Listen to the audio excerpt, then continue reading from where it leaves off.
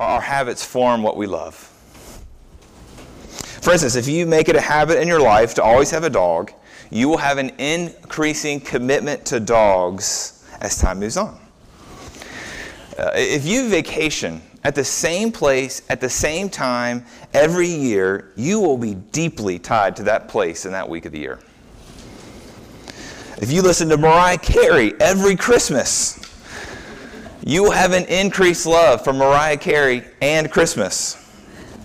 If you go to North Lime Donuts every Saturday, or every day, perhaps, you will have an increased love for North Lime Donuts. The same goes for the routines and sporting events, doesn't it? There's something about being a Kentuckian. Maybe you're not one. If you are one and you hear my old Kentucky home being played at football games and the Kentucky Derby, it just does something to you, doesn't it? Every year, first weekend of May, every home football game, you hear the song. Maybe it's the Y at the basketball games. Maybe that's what it is. But that's why we're so committed to liturgy here in our worship services. We want to create routines in our worship that increase our love for what God wants us to love. That's why we read the Scriptures. That's why we preach the Scriptures. That's why we say the Scriptures. That's why we sing the Scriptures. Because we want our love for God's Word to increase. We want our love for God's people to increase. That's why we do the greeting of peace. We want our love for Christ's sacrifice to increase. This is why we do communion each week.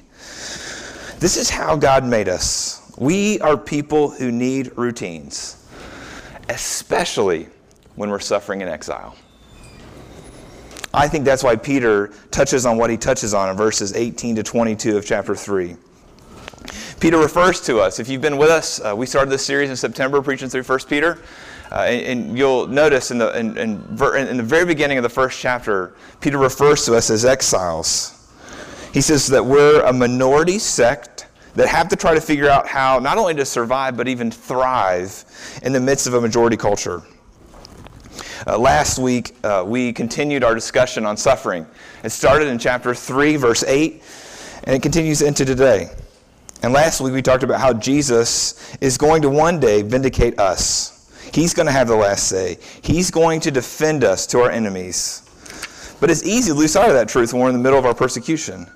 So this is why he lifts up how Jesus suffered and how Jesus was raised as vindication to his enemies. So if it happened to Jesus, if Jesus was vindicated, then you can be assured that your vindication one day is sure. It's going to happen for us too. So let's read our passage today. For Christ also suffered once for sins, the righteous for the unrighteous, that he might bring us to God, being put to death in the flesh, but made alive in the Spirit, in which he went and proclaimed to the spirits in prison, because they formerly did not obey, when God's patience waited in the days of Noah while the ark was being prepared, in which a few, that is 8 persons, were brought safely through water. Baptism, which corresponds to this, now saves you, not as a removal of dirt from the body, but as an appeal to God for a good conscience, through the resurrection of Jesus Christ, who is gone into heaven and is at the right hand of God, with angels, authorities, and powers having been subjected to him. The word of the Lord. I know there's some weird stuff in there. That's why Martin Luther, the German reformer, here's what he said. He said, "A wonderful text is this, and a more obscure one, in a more obscure passage perhaps than any other in the New Testament, so that I do not know for certain just what Peter means." Martin Luther said just like, I'm not real sure what Peter has to say here. But there's all kinds of questions that are raised, aren't there? There's this question of where'd Jesus go? Who are the spirits? What is the prison? What does Jesus say to them? Does actual water baptism save us? How did the water save Noah when it is more like the ark that saved Noah from the water? But while we're asking these questions, it's easy for us to focus on the part instead of the whole. It's easy for us to not see the forest because of the trees. But if we can step back from these little questions, it can become a little more obvious. And what becomes obvious is that there are really two main points that come out here. And when you put them together, you put them together and we see a refrain that we sing in our suffering. It becomes the routine, the thing we say over and over and over again in the midst of our suffering. And it's this. It's that Jesus Christ died for sins and he rose again from the grave in victory. Verse 18, you see the suffering of Jesus, and verse 22, you see the victory of Jesus. Verse 18, you see it. For Christ also suffered once for sins, that's the first part, the righteous for the unrighteous, the second part, that he might bring us to God, being the third part, being put to death in the flesh. This is the first half of the anthem. And this needs to be the first part of the refrain that plays over and over in our hearts and our minds as we go through persecution, as we go through this exilic life, as we go through our suffering. But it's a glorious first line, isn't it? It's glorious because Jesus' suffering, though in many ways like ours, is totally unique to Jesus. It's unique because it's final, it's unmerited, and it's effective. I didn't just pull those three words out anywhere. I pulled them right here from verse 18. It's final, as you see right there. It says, once for sins. Once for sins. He suffered once for sins. Now, in the rest of 1 Peter, the kind of suffering that Peter's talking about is that of persecution. But here in verse 18, it's not mainly about Jesus being persecuted. It's mainly about the fact that he died once for sins.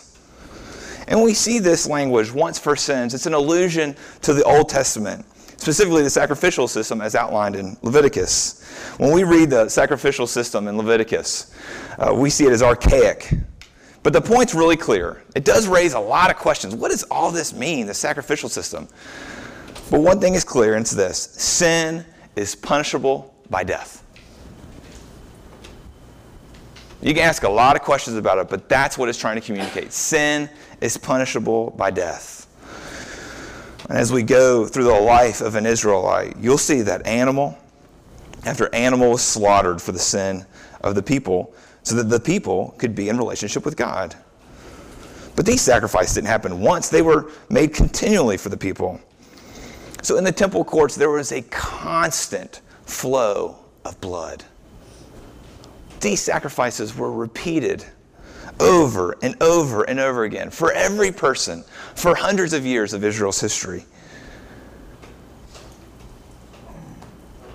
But then things really changed with Jesus. Listen to the writer of Hebrews in Hebrews 9:26. He says this, "But as it is, he, Jesus, has appeared once for all at the end of ages to put away sin by the sacrifice himself." Once for all. Once for all. Jesus' suffering for our sin was final. No more sacrifices are needed. That's why we don't see anything about animal sacrifices in the New Testament, because Jesus put an end to it. Jesus was able to pay our enormous debt because his life was infinitely more valuable than our death. And that has huge implications for you and for me. Now, it doesn't mean, the implication isn't that we don't suffer the consequences for our sin. For instance, if you don't obey the Sabbath and you just run yourself ragged and you never rest, you're going to be really tired. Well, your exhaustion is not condemnation. Your exhaustion is just the consequences for your poor decisions. But Jesus' once and for all sacrifice does mean that we don't have to suffer the condemnation for God for our sins. If you're in Christ and you suffer, it might be for a lot of different reasons, including persecution. But you're not suffering because you're experiencing God's wrath or punishment for your sin. Jesus experienced that for you. Jesus' experience of that was full as he absorbed God's wrath on the cross. That was once for all. That's final. That's complete. And that's good news. Once for all. It was final. The second part is unmerited. You see it right there? The righteous for the unrighteous. Jesus here is not suffering for his sin. He was righteous. but he suffered for ours. We're the unrighteous. In short, this is simply the doctrine of substitutionary atonement. Big words. Substitutionary atonement. And here's what it means. Very simply, it means that Jesus died instead of you. Jesus was your substitute. Your sins deserved God's wrath and his punishment. And Jesus absorbed that wrath and that punishment, though he was without sin, though he only deserved God's favor. And the results that we now, by faith, that we are imputed with the favor of God that Christ has won for us. It's a bad trade, isn't it? Jesus takes on our sin. We take on his righteousness. It's totally unmerited. And maybe some of you, you've grown up in this Christian subculture where you've heard this over and over again, that Jesus has died for sin. I mean, you saw Eden, the little girl read, if you haven't been around much, that's my oldest. She's been wanting to read Scripture. We've been putting her on hold for a while, and she finally bugged me enough that we did it. She would be able to tell you that Jesus died for sinners. And you might connect with that too, and you say, well, I'm so glad that Jesus loves me because I would die for my best friend. I would die for my spouse. I would die for my parents. I would die for my child. But the doctrine of substitutionary atonement goes so much farther than that. It's saying that Jesus died for you when you were his enemy. One of my favorite illustrations of this comes from Les Mis. If you're a country kind of person, you might say Les Miserables. But it's a novel. It's written in the 1800s. It's been adapted into movies and playwright. It's great. At the very beginning of the movie, you see that the main character, Jean Valjean, he's been released from prison. And he's released from prison. He has anywhere to go. And he asks someone on the street, he says, hey, where should I go tonight? And they said, oh, you can go to the priest's house. The priest will have a warm bed for you and fresh food. So he goes and he experiences a really great meal and sleeps well that night.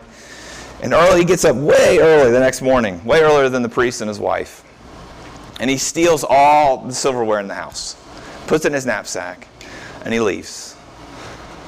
He's caught pretty shortly thereafter by the police. The police bring him back to the priest's house. And the police ask the priest, they say, hey, is this silverware yours? And he says, no, I gave it to him. And he says, Jean, why didn't you take the candlesticks too? And you watch it for the first time as you've seen this whole scene unfold, and you are stunned. It makes your jaw drop. Why would the priest treat him in this way? The priest is extending love to someone who's wronged him. And friends, that's grace. Jesus did not die for you when you had it all going for you. Jesus died for you when you punched him in the face. And the gospel will never become deeply personal for you until you see yourself as the robber of God's glory that you are. The gospel will never become personal for you until you see yourself first as an enemy of God. Until you see yourself as unrighteous to your very core. Until you see yourself as a miserable sinner. It's only then, when you see yourself like this, that you'll see the depth of love that God has for you. His love for you was costly, and it is his love that should warm your heart. It was the righteous for the unrighteous. It's unmerited. This is his suffering. His suffering is once for all. It's the righteous for the unrighteous, and then it's effective. It brings us to God. We see that purpose statement right there in verse 18. It says that he might bring us to God. It's purpose. He doesn't just suffer in a final kind of way as a masochist. Jesus isn't trying to get attention for being this great self-sacrificer. Nor did he suffer the righteous for the unrighteous as an abstract idea. Jesus suffered in this way to bring you and to bring me to God.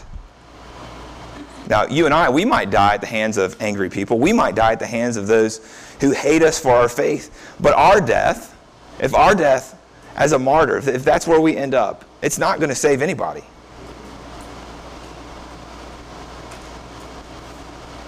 It's not going to bring anyone to God. But Jesus' death accomplishes its purpose. It brought you and it brought me to God. And this should give us great confidence because we don't bring ourselves to God. It's not through our morality. It's not through our external adherence to the Ten Commandments. It's not through our personal piety. It's not through our sacrificial service. None of that brings us to God. We're just not strong enough. We need someone to do this for us, and Jesus is the only one qualified for this task. He died that he might bring you to God. So do you see how unique his suffering is here? Peter's trying to help us empathize. He's trying to show us Jesus so that Jesus can empathize with us in our suffering.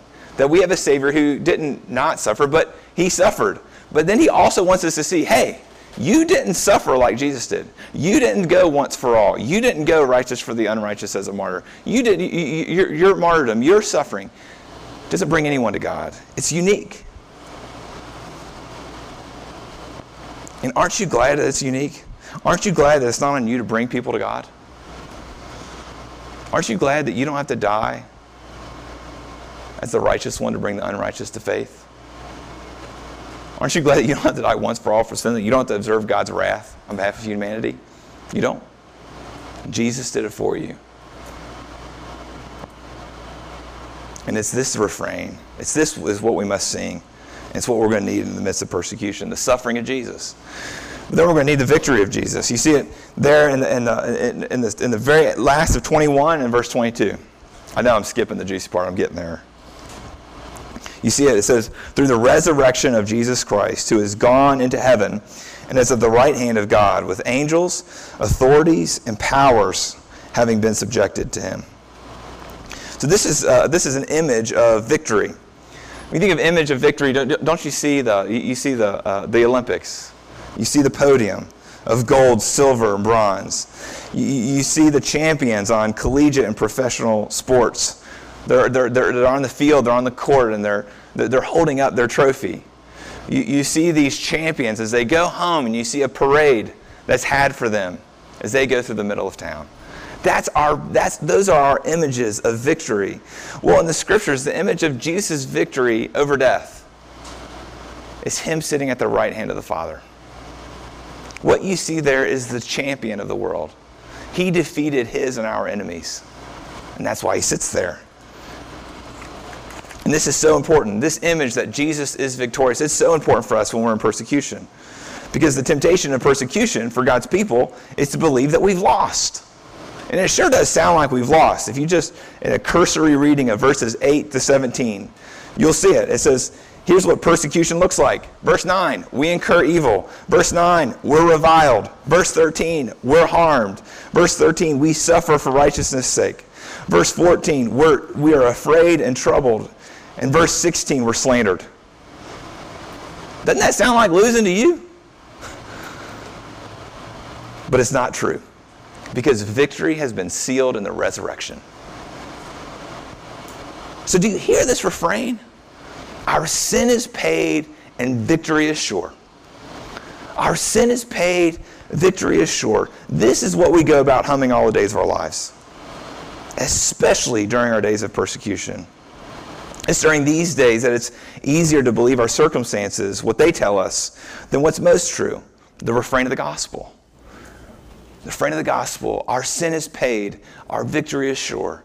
Our sin is paid, our victory is sure. Our sin is paid, victory is sure. This is our anthem. This is what we need in the midst of persecution. But then we've got these juicy verses, don't we? Verses 19 and 21. These are the money questions here. All those questions I raised at the beginning, they're all valid. But the core of what Peter is trying to do is give us an example of how Jesus vindicates those who are persecuted for righteousness. That's why he holds up Noah. He holds this up that we might connect more deeply with the more true story of the gospel instead of the less true story of our circumstances.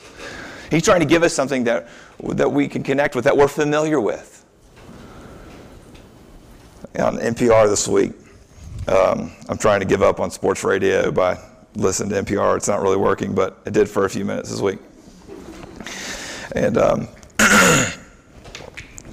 I heard a story about a psychologist, Dan Gilbert at Harvard, and he's done this story about how we connect with stories. And we usually think that the more novel the story, the more interesting. So we tell stories about our big vacations. We tell stories about our big accomplishments because we think they're interesting. Not necessarily because we're boastful, but just because we're trying to connect with people. We say things about telling stories about our trip to Maui. We tell stories about how we picked the trifecta ride at the Derby. But what the psychologist has determined is that the more familiar the story, the more interesting it is to the hearer. Not the more novel, the more familiar. Because when things aren't familiar, though it's interesting, it might provoke envy in you. Like if I heard someone tell a story about winning the trifecta at the Derby, I'd get really mad because I just tried to pick the winner and I lost. Or maybe they're talking about going to Maui and you're like, I'm doing good to get to Gatlinburg, bro. But when things aren't familiar, not only does it provoke envy, but it also puts a lot of pressure on the storyteller, because the storyteller often leaves out a lot of details that you can't fill in because you've never done that before. But when the storyteller is telling a story that you're familiar with, you can fill in the gaps. Thus, listeners, they connect with you. And Peter didn't know anything about this research when he wrote 1 Peter, but he does understand that we need something familiar to connect with in order to give us assurance that our vindication is sure. So that's why he does this with Noah. See, Noah was vindicated just like we're going to be. See, Noah, he was ridiculed during the years he built the ark. Some people think it took him 70, some people think 120. A long time. And during those 70 to 120 years, he was the vast minority. There were only 7 other believers: his wife, his 3 sons, and their wives. That was his little team of exiles. And during those 70 to 120 years, while they're building this great big boat, that people are saying that he's crazy. He wanted to defend himself, but he didn't. God was requiring him to keep his heart open, that God might bring repentance to his opponents. But in the end, none of them did repent. So they were judged when Jesus vindicated Noah. And Jesus preached this judgment to the spirits of those who persecuted Noah. Jesus had a field day with those who persecuted Noah, and one day he's going to have a field day with those who persecute you. Jesus will defend you. He will vindicate you to all those who persecute you. That's what this Noah stuff's about. But then there's the baptism. Both baptism for us and the flood for Noah, here's what they depict. They depict gaining life from death. The waters of baptism, they represent the cleansing of our sin that brings us life through faith. That's what baptism does for us. But then for Noah, the water for Noah is what saved him from the wicked generation from which he was a part. And when the flood had subsided, when it was gone, Noah and his family are on dry land, Noah from that day forward could look back on the flood and think about how gracious God was on him and his family. He could remember that flood that way. And now we, as God's people, we can look back on our baptism and all that it represents to be assured of God's faithfulness to us. That's what baptism is all about here. This leaves us with 2 application questions. How do I incorporate the refrain of the gospel in my life? How do I incorporate our sin is paid and victory is sure? Our sin is paid and victory is sure. Our sin is paid and victory is sure. Well, you could get a tattoo. That's possible. That's one way to incorporate the refrain, is to have it on your body forever. Remember how I started my sermon. Remember how I started my sermon about the power of routine and how routines strengthen our loves. This is no less true in the Christian life. Our routines of weekly worship, our routines of daily practicing the spiritual disciplines, they're centered on reinforcing the Exile's refrain. Every week in our corporate worship and every day in our disciplines, we're singing this refrain: our sin is paid and victory is sure. Our sin is paid and victory is sure. And if we neglect these routines, the refrain's sweetness will be increasingly less noticeable in our lives. But conversely, if we renew ourselves to these routines, then the refrain's sweetness will be increasingly more noticeable in our lives. That's the first question. How do we incorporate the refrain into our lives? Second one, did you connect with the Noah story? It's a pretty simple yes/no question, isn't it? If you did connect with it, then you're relieved. You're relieved that one day Jesus is going to defend you, and you don't have to defend yourself any longer. If you didn't connect with it, maybe the reason is not that it's confusing as much as it is that you don't have anything to be persecuted for. Maybe your life blends in so easily with the world around you that you receive no ridicule. Or maybe you have isolated yourself from all non-believers, that there's no one around to misunderstand why you live so differently. And both deserve correction. And can I be really honest? My life blends in really easily with those around me because I don't like to be disliked. I like everyone to love me. It's also hard as a pastor to not be isolated. My job is to shepherd the flock. It's hard for me to get around non-church people. That's why it's hard for me to connect with the Noah story. So, church, listen. We're not going to try to be offensive so that we'll be persecuted. But we should be righteous, because when we are, we're promised that persecution will come. We shouldn't be scared, because we know that our vindication is sure. So may we be assured of our coming vindication in Christ so that we can withstand the assaults and persecution. Let's pray together.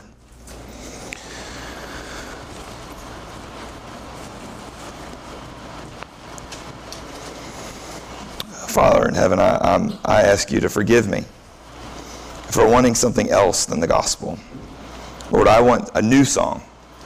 I feel like I'm tired of singing, our sin is paid, our victory is sure.